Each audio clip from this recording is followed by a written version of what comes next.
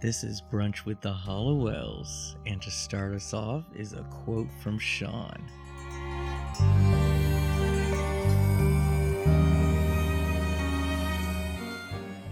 How shall I do it? Oh, I know. I'll turn him into a flea, a harmless little flea, and then I'll put that flea in a box, and then I'll put that box inside of another box, and then I'll mail that box to myself, and when it arrives, I'll smash it with a hammer. It's brilliant, brilliant, brilliant, I tell you. Genius, I say. Or to save on postage, I'll just poison him with this. I don't have any clue who said that, but I love her already. It's Yzma from Emperor's New Groove. I would have never guessed that. I'm going to mail it to myself and smash it with a hammer. So you had a little bit of doubt with this, as if she's a witch or not. So why do you count her as one? Well, when you read her description, they describe her as a sorceress, and I guess my only question was she's more of like a potion-y witch. You know, she doesn't do any actual magic herself, but she does it all through her potions, so I think that's why she still counts. Fair enough. I mean, she made potions to change into different animals and stuff. I mean, she put a spell on, Cusco. So, yeah, fair enough. And Yzma. I love this movie. I think it's so funny. It is so funny and very underrated. A lot of people still don't talk about it, but Yzma is everything, played by the late Eartha Kitt. And good pick. I like that one. Thanks, that was pretty bro. good. Welcome to Brunch with the Hollowells. This is season 2. Woo! So excited. Oh, I'm so glad to be back. Sean, how are you? I'm good, Rob. I'm back too. Welcome back. Because honestly, who am I going to show this show to? Nobody else is going to agree to watch this with me. But welcome back, Sean. Thank you. And Charmies, welcome back. Glad to have you guys all here. Hopefully we have some newcomers. If you are new to the show, I, Rob, am a huge charm fan. I'm not an expert. I haven't been to any of the, the Comic-Cons where they join up or anything, but this is one of my favorite shows of all times. I've watched it so many times over and over again. I can barely count. And I just love this show so much. And I love witches. I think witches, especially in movies and TV, are just brilliant. I love the mythology and just magic in general. And Sean, who is a huge fan of Buffy, has never seen Charmed. And there's a thing about Buffy and Charmed fans. For some reason, they don't coexist. It's either one or the other. It's like Star Trek and Star Wars. Yeah. And so Sean mentioned that he's never seen the show, but made a huge mistake and said, "Oh, I'd watch that sometime." I've always meant to watch it. I Just know. never got to it. It's just funny because immediately I was like, "Sean, we need to do a show. We need to do a show." So he agreed, and we have done one full season. I actually got him to like it. Sean likes the show right now. I do. That's good. And it even inspired him to watch the new series, which isn't really doing so well, unfortunately. But it did get a renewal for season 2. I saw that. Yes. There's only 2 other shows that are kind of like, we don't know if it's going to make it, but everything else has been renewed, and including Charm. So hopefully their season 2 will be a lot better. But we are here to recap every episode one by one and to get Sean into the show even more. Or until the poison takes hold in Rob's drink. Speaking of poison, tell everyone what we're drinking today for Sunday brunch. So today for Sunday brunch, we have something very strong and manly, Mike's Hard Lemonade. And we had some trouble with the flavor. Yeah, We stood there for a good 5 minutes, and I was like, just get black cherry. And Rob's like, I don't know if I want black cherry. I was like, get black cherry.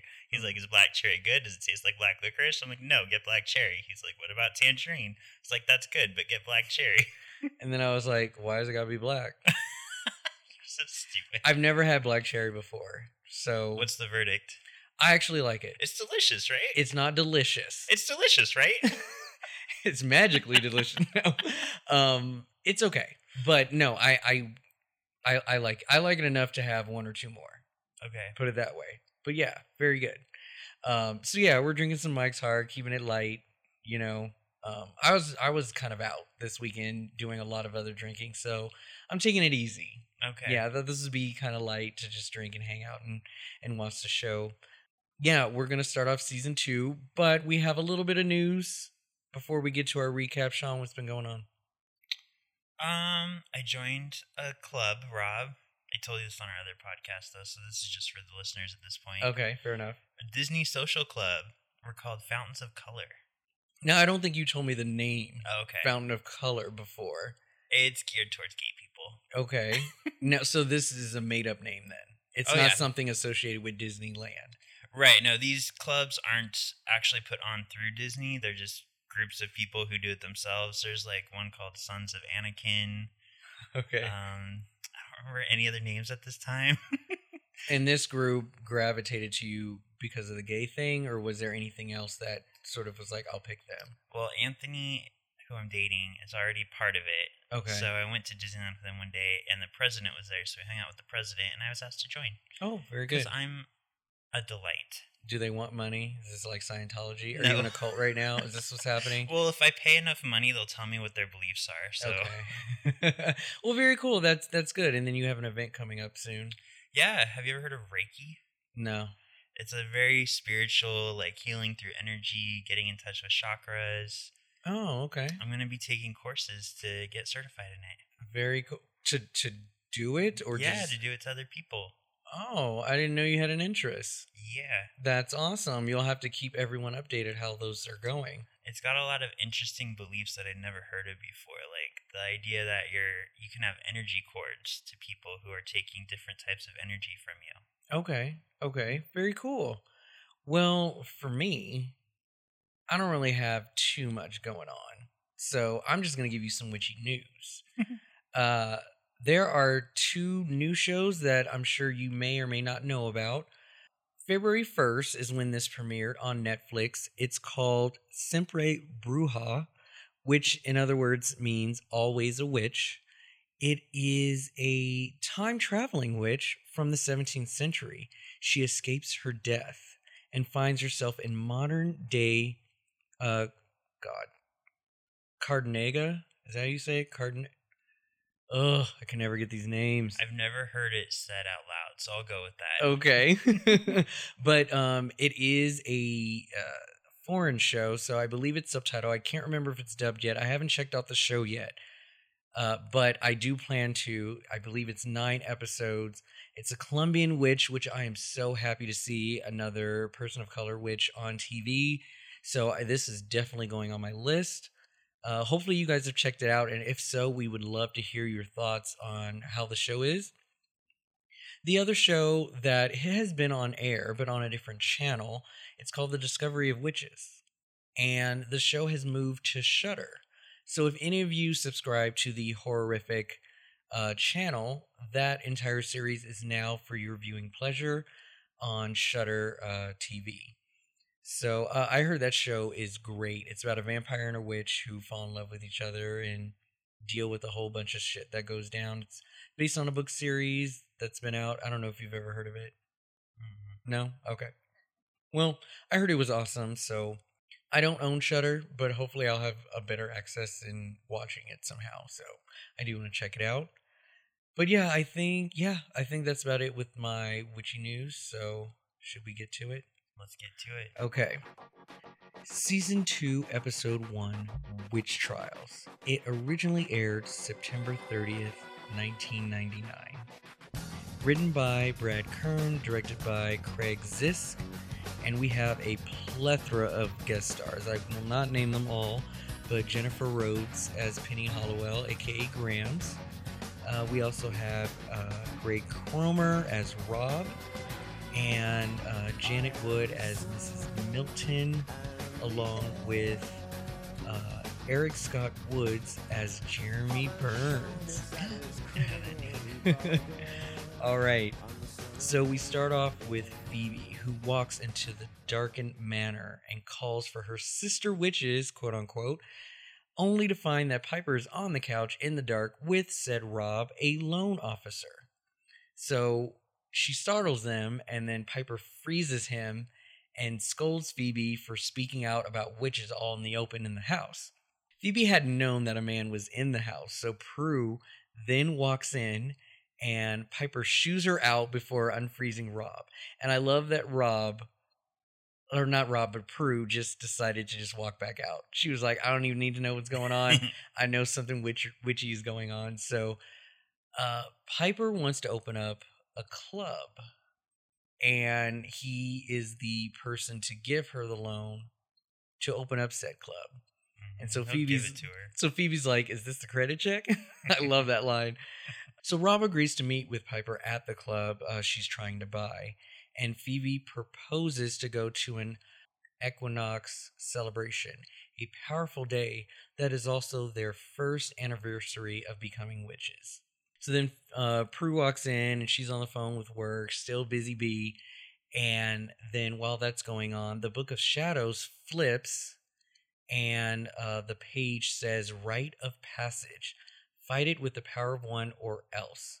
Phoebe is the first to notice this as she is saying, oh, the book's doing that whole flippy thing again. And so the other sisters rush in and they read the passage. And Phoebe can't finish reading it before a demon opens a portal in the attic and draws the book to him.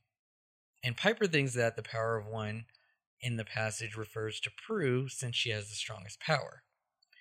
Then downstairs, the doorbell rings and Jenny Gordon steps in. So this is a new character. This is a little girl who just rushes into the house and she wants to use the phone and is trying to reach her parents. Then following is a man named Dan Gordon, her uncle, steps in right behind her. The two are not talking, but he persuades Jenny to leave.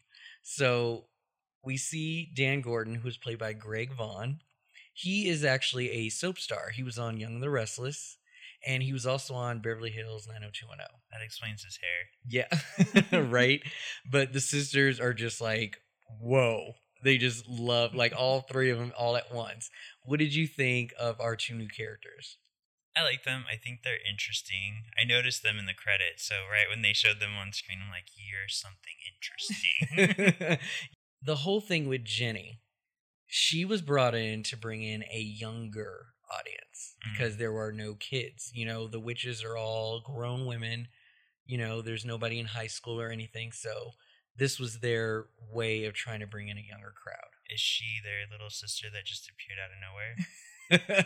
This is the wrong show. Oh, I thought we were talking Buffy. Oh, God. I know, right? Same thing. So the first thing I noticed that was funny to me is the way Dan says Jenny. He reminded me of Forrest Gump. Oh, God. Jenny. No, I think Dan is very, very handsome. Yeah. But he lives next door to them, and apparently Jenny needed to call Saudi Arabia for the parents. And Prue was like, Saudi Arabia? Come on now. Mm-hmm. But she couldn't get through, and then they both left.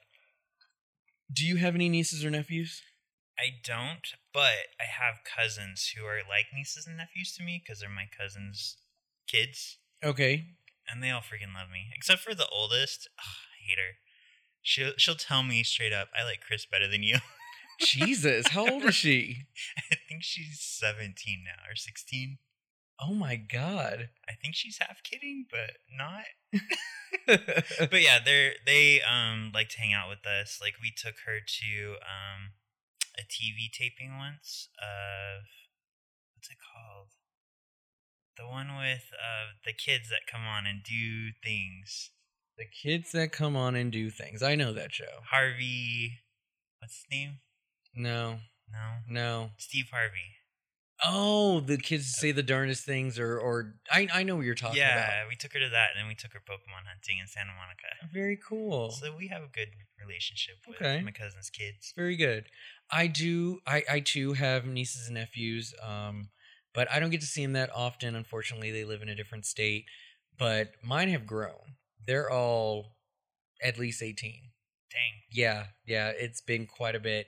But I do kind of keep in touch with, well, not keep in touch, but I kind of follow some of them on Facebook. One of them has a kid already, so I definitely was the popular uncle growing up with them. I would take him. So my nephew, I took him to his first two Pokemon movies. Nice. So I was working at the theater at the time, so obviously it was free, but they would come to work with me, and then I would just put them in a theater, and they would just watch Pokemon and some other movies. But I would always have them over watching games. I made them watch Puppet Master, the whole series. Yes, Wow. I did. I made them watch some cheesy little horror movies. I couldn't help it, but yeah, I had them over. We played games, and yeah, it was a great time with them. They're my brother's kids. Mm-hmm. Okay, so we go to the demon who's chanting over the book, and I swear to Dog Rob, at one point he said Shirley Temple. I think he was just thirsty. Probably. But yeah, he's chanting over the book, and then Phoebe and Piper go to the equinox celebration, and about a dozen other young women have gathered around a stone altar. The others all disrobe, but while Phoebe is enthusiastic, Piper isn't so excited. She's a little embarrassed. So we are literally who we said we were in season 1, because you will totally get naked. Yep. I am like, no, this is illegal. I'm not doing this in California. Like, I don't want to keep my shoes on. Right? Like, I'm not about it. Yeah, I'd be like Phoebe. The clothes would be off before they even invite me. Sir, this isn't the naked area, sir. I know. So Phoebe hears Graham saying, "The power of 3," but Piper does not hear it. It kind of reminds me of from Elvira, the way her aunt would always talk to her. Yeah. Elvira. Yeah, no, same thing. Ghostly people have to talk in this serenade, like, slow, yeah. Well, and it's funny, too, because they never just say, like, "I'm here to warn you." No, they're just going to keep saying, it's the all power cryptic. of 3. It's all cryptic. Yeah, yeah. So Piper drives up to the club and finds Rob already there. What were you doing there? Whatever. It just made me think of... So cheesy. Rob says that running a club is risky, but Piper convinces him to grant the loan. Meanwhile, the demon chants over the book, and Jeremy Burns reappears. And he looked exactly like he did in that first episode. I was gonna be like, should we call shenanigans? Was his scars in the right place? Did they do the makeup exactly right? Because I know they didn't film this like right after he died, so I'm sure they had like a picture and then they just mimic what they saw in the photo. And then Graham says the power of 3 to Piper just as Jeremy blinks into the club and knocks Rob to the ground. Of course, she couldn't be like, "Bitch, watch out, Jeremy's behind you." She had to be like, "The power of 3. Yeah. Piper freezes him and conference calls Prue and Phoebe, but Jeremy unfreezes and Piper can't freeze him again despite several attempts. By way of speakerphone, they say the spell to vanquish Jeremy. Okay, so at this point, you got the demon who is just reading the book, spells are disappearing, and all of a sudden we're getting a clip show already in season 2. Right? So we see Jeremy again. Like, what are you thinking at this point, like, as far as the plot goes? I actually think that's a good idea for a start of a season because it rewards those who watched first season. Mm-hmm. You know, it's a little treat to get to see the characters again. Yeah. But it also reminds too. So, technically this has been a year since that episode aired with Jeremy. Mm-hmm. So you get a refresher of, oh yeah, Jeremy. Yeah. And you get right back into the feeling of it. Oh, Jeremy, huh? Jeremy, huh? So while they were at the stone altar, we meet the leader of this witch group. Her name's Stevie, blonde hair, big smile. I'm watching this and I'm like, she is so familiar. Where is she from? I know her. And then as I'm listening to her talk about how the equinox is the strongest, powerful time and all this good stuff, I just get this jolt of memory and I had to look her up. And I was like, I think I know who she is.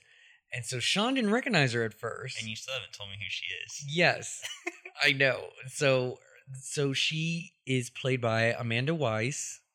And I looked her up and my theory was correct. This is Tina from A Nightmare on Elm Street, the first victim. Oh, Nancy's buddy. Yes. It took me a second because obviously she's aged a little bit, but I was like, I know that face. And I I was like, see it oh my now. God, it's Tina. I was so happy that I was right. And I just love that she's in this. That's random too. it She is- just showed up. It is so random. So yeah, that was Tina. I love that. Have you ever met a witch before? I used to live with a witch. Live with a witch. Why are we just now hearing this in season 2? Are you freaking kidding me? I wanted to save it for bigger and better. The whole time we've been talking about witches, and you now tell me you've lived with one. So I used to work with this guy named Gerald. He's older, but I need a place to stay, so I moved to Long Beach with Gerald, and he is Wiccan. So around his house, he has lots of weird items. Like he has, I guess you'd call it a statue, but like thorns. Okay. And like in one of the thorns is holding a sword. There's like a chalice up there, and he has little items around his house, like little protection items. It's cool. Okay. Very cool. I'm very open to everybody's beliefs, so I always just end up asking lots of questions. Yeah. No, that's awesome. And my sister calls him the gay witch. Fair enough. Now, do you know if he was the type that like cast spells or anything, or did any kind of chants or charms or? He has a backyard with, I guess not an urn, but like a big disc thing, you know. Mm-hmm. So he's done some spells in there, I know.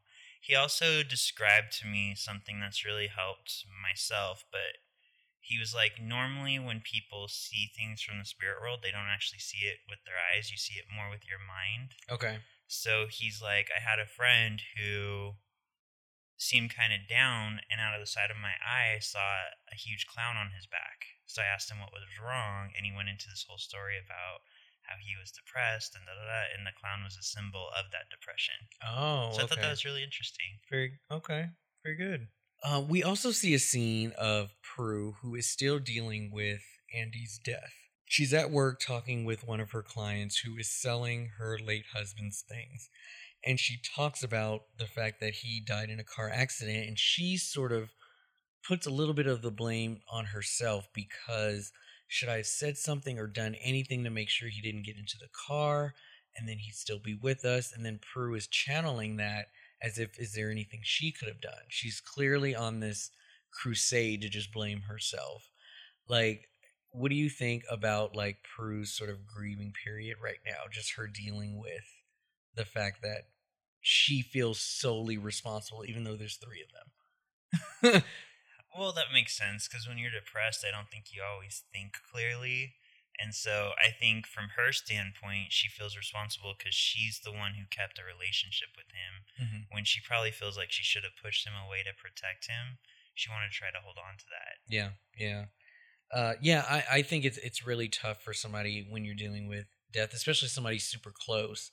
I mean, I never experienced something like that in her particular situation, but yeah, I think it is very easy to just say I could have done something or, I'm to blame at this. But I mean, I can only imagine what it's like to feel that way and then not even talk about it. Right. Because she didn't talk to anybody.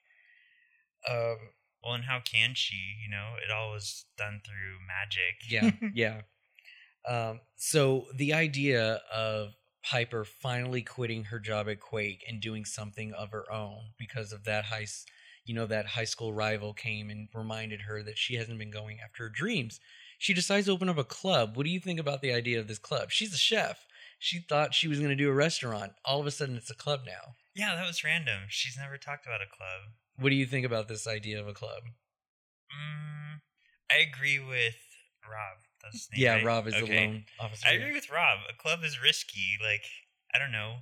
Has she ever done anything like that before? Absolutely not. Okay. But I mean, she managed the restaurant, so I mean, she knows how to play boss. Yeah. But a club is a totally different thing. So, yeah. Okay. Well, it makes for interesting writing because, just coming into it, I'm questioning, can she do it? If she was just opening a restaurant, I'd be like, oh, she knows how to do that. Exactly. Okay. Do you call shenanigans being able to vanquish Jeremy with the power of 3 over speakerphone? I don't. And the reason why is because when they're saying the power of 3, they're summoning energy. And I think if they're channeling that energy to help Prue, then it makes sense that energy would focus around her. And was it Prue? Or No, was it Piper? it was Piper. It was in the Piper. room. Yeah. I'm already getting it's episode 1 and I'm already getting them wrong. But yeah, it's energy that's being summoned, so I could see the energy. The words is just a conduit to the energy.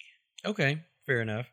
And I would agree. I mean, they touched a little bit on this on Witches of Eastwick, how all they had to do was think about it at the same time. Kraft does it too. So it is some sort of energy. It doesn't have to be a spoken word.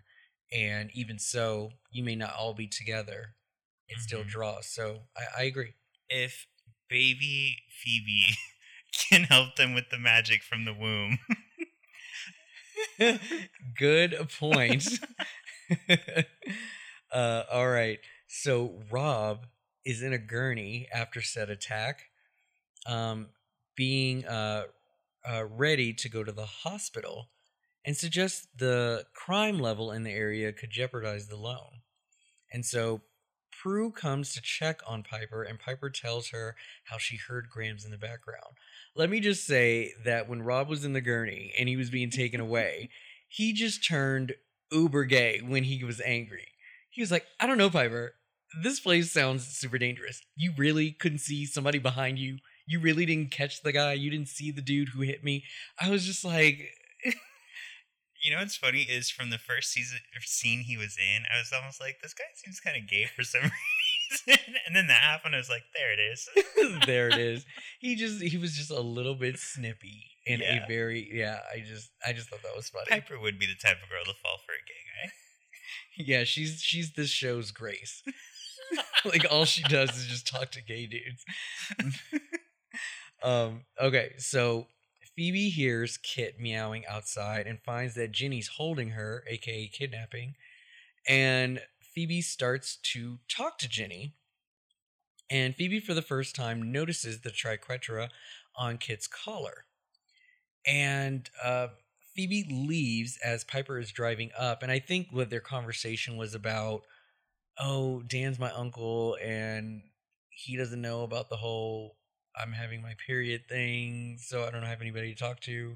And Phoebe's like, okay, yeah, I'll help you. And then she's like, nope, I gotta go. Bye. And she's like, fine then. And then she's like, look, I'm not your daddy. I'm not your mommy. I'm not your uncle. Dan's here. Ask him. Your parents trust them. He will come through.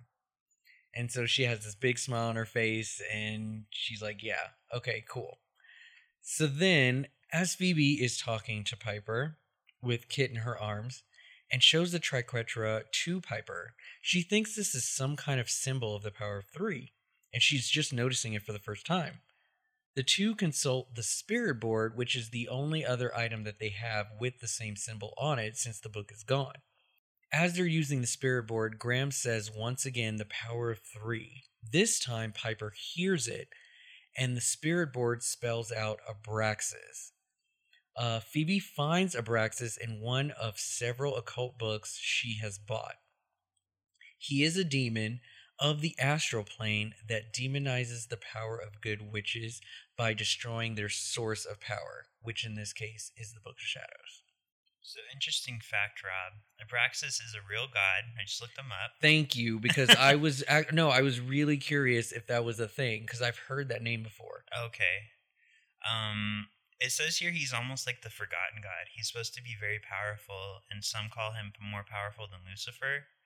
Oh, wow. But people just don't remember him. Okay. But he has been in a Darksiders game. He's been in a novel called 11 Eyes. He's been in Charmed Season 2, episode Witch Trial. And he's also been in Supernatural. Oh, maybe that's where I've heard him. But he was in Season 14. I think that's the latest season. Oh, okay, then I haven't. Okay. Okay, I swear I've heard that name before. Maybe it's just Charmed and I'm channeling a deja vu. It's just something. Okay. Yeah. I just realized, Rob, I had a missed opportunity last week. You told me I could ask you anything. I should have asked you about this damn cat. Kit the cat. What do you want? What was? When do we find out what's up with Kit the cat? You think there's something with Kit the cat? Do we never find out anything more? He's just an awesome cat that's always helping. I don't know. All I have right. no idea. Aw, too bad. Didn't think of that. It's Rose McGowan. That would be amazing, but yeah, I'm not saying anything. Abraxas chants over another page of the book, and the Woogie Man appears in the manor. The two sisters scramble to remember the spell to vanquish the Woogie Man. Piper remembers that the spell to vanquish Jeremy was in the back of the book, and that for the Woogie Man before it. Abraxas is reading the book backwards. Phoebe has a premonition of Nicholas killing Prue. Prue is talking to a customer when Nicholas appears in the hall. Prue escapes into her office, but Nicholas follows her in before she can close the door. He uses his ring to heat Prue up from within. Prue, with difficulty, speaks a spell, and Nicholas is vanquished just as Prue falls over unconscious. So, a few things about this. I love the fact that Phoebe couldn't remember the spell when it was only her who was able to do it in the last one. Yeah. Anyways, her and her memory, man, just keeps going back and forth every single time. But also, you notice that Nicholas was played by a different actor. Yeah, because I was like, who the hell's that? Yeah, I don't remember Nicholas. Yeah, so Nicholas was played by Rick Cromer. There was one other thing that I had thought of on here too. And so obviously you're noticing that the book is being read backwards, but Abraxas, when he is chanting, those are actually the spells being read literally backwards. Oh, Shirley Temple. Yeah. So yeah, everything he's saying is each word just read backwards. Okay. Yeah. So I don't know I think they cover that in the episode too, but yeah, I just wanted to bring that up because I thought that was kind of a cool way to bring a demon in. So Piper and Phoebe visit Prue in the hospital. Phoebe believes that the book is still in the attic, but within the astral plane, seeing that the Book of Shadows cannot leave the house without in the hands of the sisters. So she believes it's still in the house. We just can't see it. She also realizes that if Abraxas reaches the start of the book, they will lose their powers, because the spell that gave them their powers is at the beginning. Why don't you just read it first, Abraxas? Why do you have to be Dr. Evil and have to just go through this slow death and give them chances to escape? Like, I don't just read the first freaking spell. Get this show over with. Just shoot him, Dad. I have a gun in my room. You give me 5 minutes, I'll go get it. Blam, blow their brains out. Scott, you just don't get it, do you? Where am I? Oh my god, you made me lose my place. Okay, so Prue feels very responsible for Andy's death and wants to stop being a witch. And Rob's assistant tells Piper, over the phone that the loan has been denied. She obviously lost it because he got hurt, and he's not loaning that much money to a risk like that. He was like, you know what? I've realized that I've been suppressing my gay side, so having sex with you isn't so great to me anymore. So from this point on, Prue was like, I don't want to be a witch anymore. I already lost somebody. Would you stop being a witch? Have you ever tried not being a witch? Right? I personally wouldn't. That's what sets them apart, and they use their powers for good. So I think I'd feel guilty giving up powers that I'm helping people with. Yeah. It's and this would be a really interesting story or question for like a cop or a fireman or a detective or something. It's like, how do you retire? How do you take even a day off? Like, there's danger all around you. Like, when do you say, no, that's somebody else's job? Like, they're aware that demons are in the world. How do they just go back to normal lives knowing that demons are out and they could kill anything? Like, it's just funny how you can just stop. Mm-hmm. So, I don't know. I wouldn't stop. Prue goes to Daryl and wants to know how much Andy has told him about who the Hollowells really are. Daryl says only that he knows that they were connected somehow to the unsolved cases and that they somehow helped stop killers. He also tells her that Andy told him to tell her that if anything happened to him, it would not be her fault. And she's like, too late. I already think it's my fault. But he also gives her some shit about not coming to visit. Like, I haven't seen you since. I kept your secret and lied for you. So this is one thing that I didn't get. Because remember, I was like, how did they explain this death in her house? Mm-hmm. And apparently Daryl had some kind of spin on the story. We don't get to learn exactly what was said. But he did all that and she never went to go visit him. Yay or nay? Like, is that bad, wrong? That's bad. That's bad. That's rude, Prue. It is a little rude, Prue. I think it's a little rude, but you know, Daryl's like, I lost him too, chick. Mm-hmm. Like, I could use some love. You can support, like, talk to me. Would you tell Daryl? Tell him about witches? No. Still not his time. But I'm gonna ship Andy and Daryl now because I just thought of them like getting them on. You're stupid. Yeah, I don't think I'm ready to tell Daryl yet either. And I think it's too soon. I don't think he's ready to deal with that kind of stuff right now, especially with this just happening. Mm-hmm. Dan also comes over throughout these few scenes, and he drops off a bottle of wine to Phoebe, who answers the door. They have a little bit of flirtation going on. A little bit. I don't know if you noticed it. I noticed it. Okay. But it's a thank you for opening up Jenny to have her talk to Jenny to Dan about the things that she needs. Do you have a problem talking about that sort of subject? I don't. I'm comfortable with it. I think it's funny though that Dan wouldn't just take Jenny to the store with him and be like, all right, go get your tampons.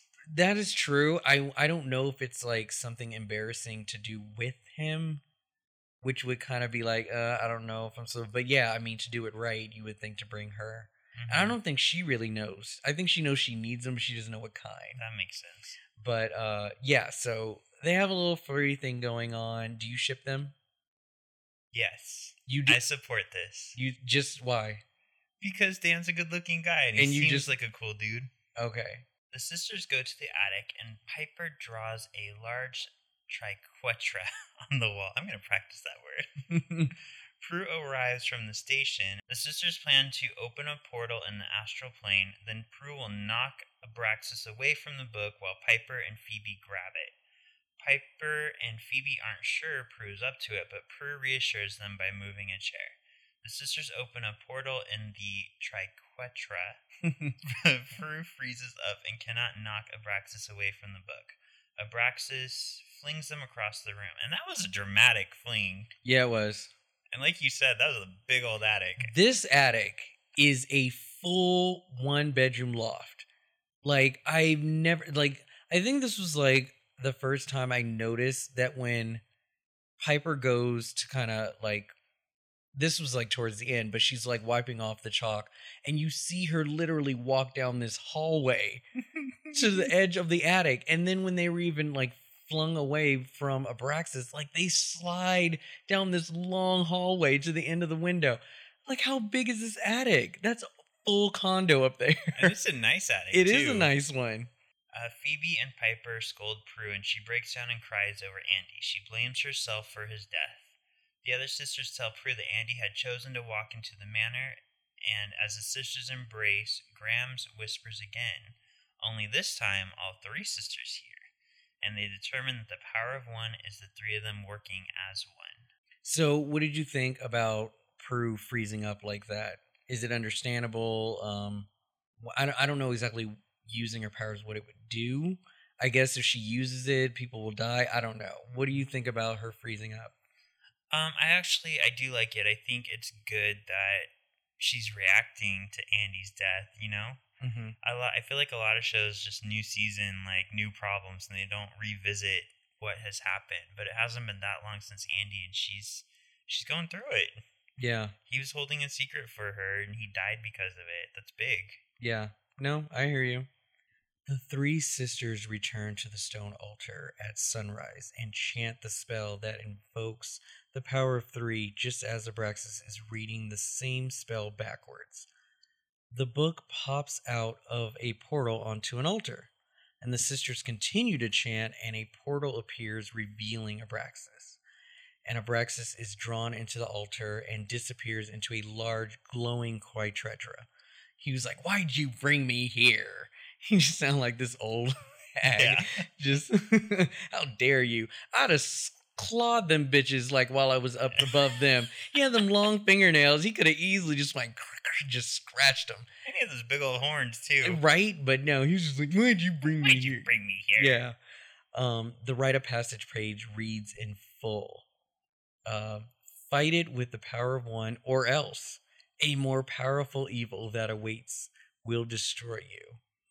And so this basically is a reminder that Phoebe loves being a witch, and it also reminded Prue that she also enjoys being a witch as well and wouldn't want that taken away at the moment.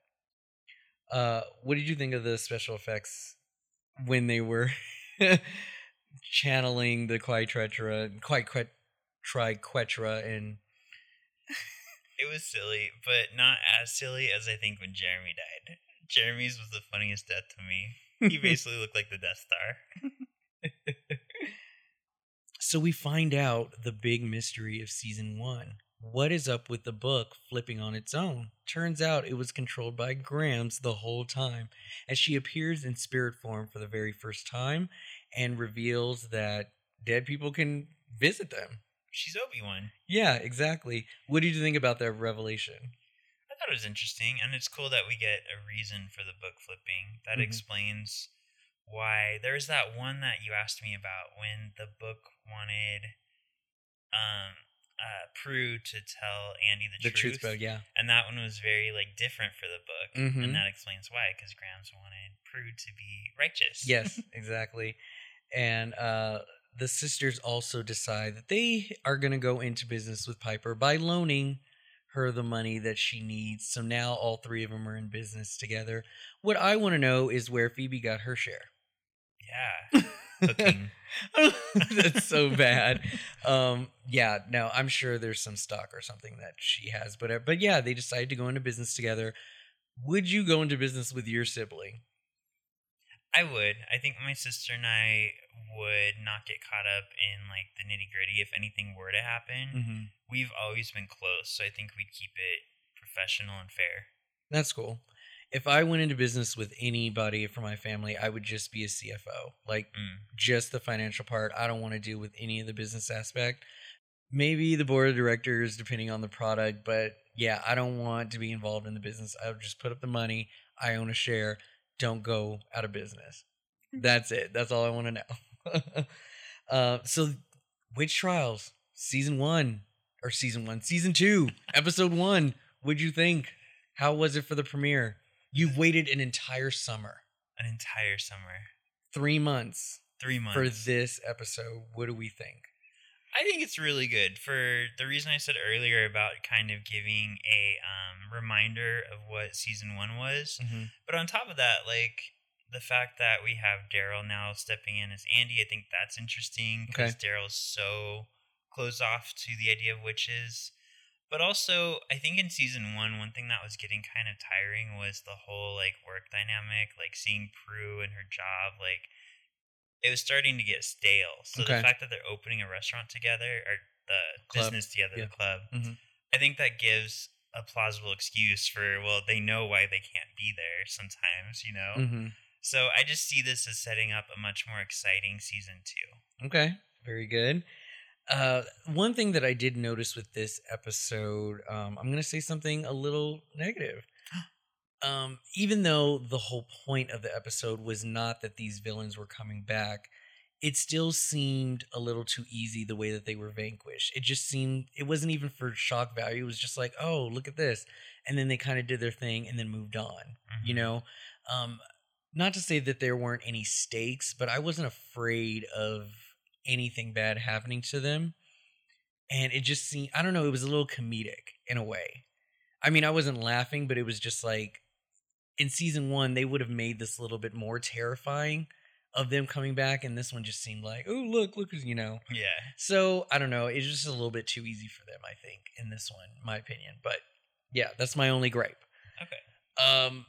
A few notes that I found about this episode. So if you notice, when Prue moved the chair, she used her eyes. Oh. And not her hands. So she can still use her hands. But this is the first time that she's done it with her eyes since that When Bad Warlocks Go Good. The episode did score a 5.1 million, so I think this is up, or maybe probably still the same since last season, but pretty standard for them. The opening credits have changed, and we have some new, cast members, new clips for the other characters. Andy is no longer featured due to his departure. The majority of this episode supposedly takes place on September 23rd, 1999. As Phoebe mentions, it's the day of their equinox. So that equinox of that year was on September 23rd, which means the sisters got their power on September 23rd, 1998. Wow. The nightclub that Piper tries to buy is offered by S2E1 Properties. Does that name sound familiar at all? No. As it shouldn't, because it was very brief, but it is the same real estate firm that Phoebe briefly worked at. Remember when she showed the house and then she got caught by the demon of fear? The boss that was cheating, right? No. That was a different job. Okay. That was a different job. No, she worked as a receptionist for... Oh, maybe it was the same. I think it was the same. But she agreed to go show a house to someone. It was S2E1 Properties. Okay. So, they're in continuity. And then you mentioned this before. Termobraxis, from ancient Greek mysticism, is probably of Arabic origin, and it's more familiar in modern witch lore. So yeah, those are my notes that I gathered from season 2, episode 1. So I don't know if you know this, but is there a reason why Andy was written out? Like, did the actor leave the show, or was that planned to write it? I really should have looked that up, and you know what? I will come up with an answer next week. It'll give people a chance to a reason to come back. If there is a reason out there, hopefully I can find it. Because while I was watching the episode, I was thinking the exact same thing. I was wondering if he just left because of whatever. But Sean, it's time again. We get to hear the song? It's time for a Hot Man Meter. It's raining man. Sean, this is how every episode should be. We have a huge contestant list. We do. For episode 1. So we're already off to a interesting start. So we'll start from the top. Let's see. We've got Greg Cromer as Rob. Now, this was the man who is the lone officer. Blonde, curly hair, handsome face. What do we think? Would you want him on your top 10 list? I'm going to keep him. You're going to keep him, okay. And especially because he's a little gay. All right. I am actually going to keep him as well. I thought he was cute. Now we get to our other leading man, Greg Vaughn as Dan Gordon. Does Dan Gordon meet your top 10 list, or is he just too clone for you? Nope, he's on my list. All right. Now, is he above or below Mr. Rob? Above Mr. Rob. Above Mr. Rob. Okay. And I'm going to do the same. Wow. Dan is hot. He's pretty hot. He's gonna, I don't know, maybe this might be our Pastor Williams. No, I already have somebody else. Oh, oh my God, somebody already beat Dan. Yep. Oh, well, okay.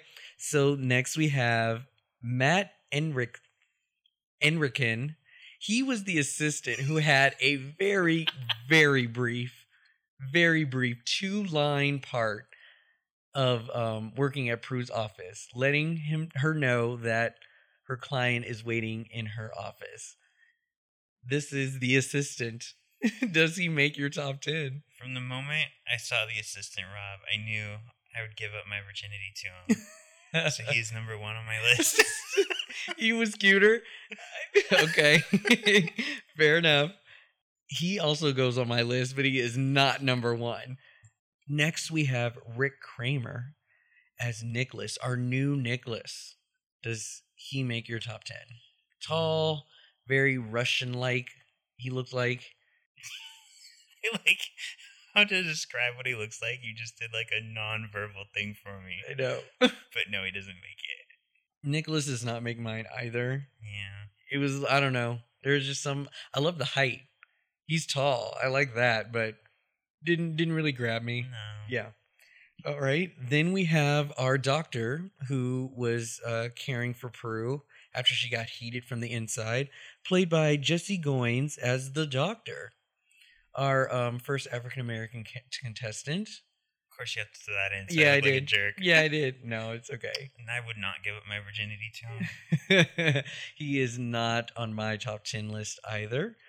Then we have our last contestant, Jeremy, played by Eric Scott Woods once again. Does Jeremy go back on your list?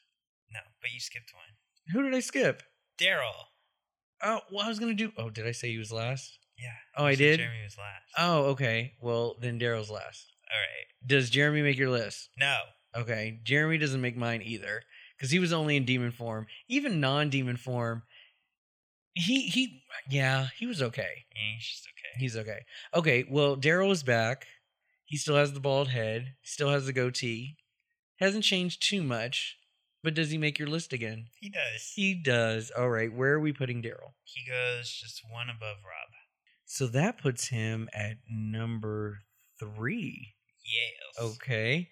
And Daryl does make my list again, and he goes right under Dan. He's still my number 2. All right, Charmies. So there you have it. We have 4 men already on our top 10 list from episode 1. Remember, we want you guys to play along with us, keep track of all of these characters, and make your own lists. By the end of the season, I'm going to collect all of your lists and make one big Hot Man meter for all Charmies.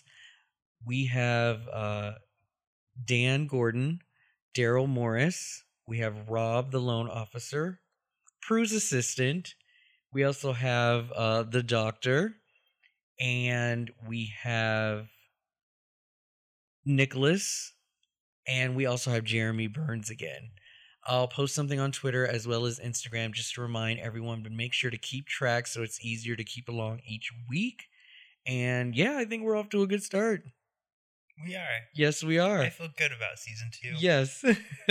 And speaking of, next episode is Morality Bites. What do you think this is about based on the title? Well, it's a play off Reality Bites. I get that. Okay.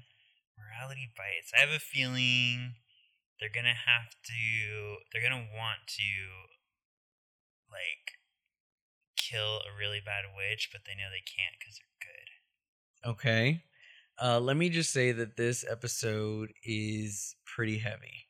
Okay. And for a second episode, they're going all out right in the, you're not all out in the beginning, but like they're going pretty strong. So I think you'll like this episode, and it's pretty dark. So I can't wait for you to watch it. And that is going to be the end of our episode. I hope you guys listening enjoyed. If you love our show, remember to rate us and review on your podcast that you are listening us on, especially on iTunes, where we get more visibility during people who do searches for our podcast will show up a little bit more with each rate and review. I also want to let anyone know, if you have any opinions, good or bad, about episode 1 of season 2, DM us on Twitter, BWTH Podcast. You can also Instagram us at Brunch with the Hollowells. We also have an email address, bwthpod@gmail.com. We'd love to get your opinions about the episode or anything that we've said on the show, should you agree or disagree. And we will read some of your thoughts on next week's episode, should you guys ever want to share any of your opinions. Thank you so much, Sean. Anything else? Are we good? You excited for season 2? I'm excited. Let's keep the momentum going. Okay. We will see you next Sunday during brunch, and have a good rest of your day.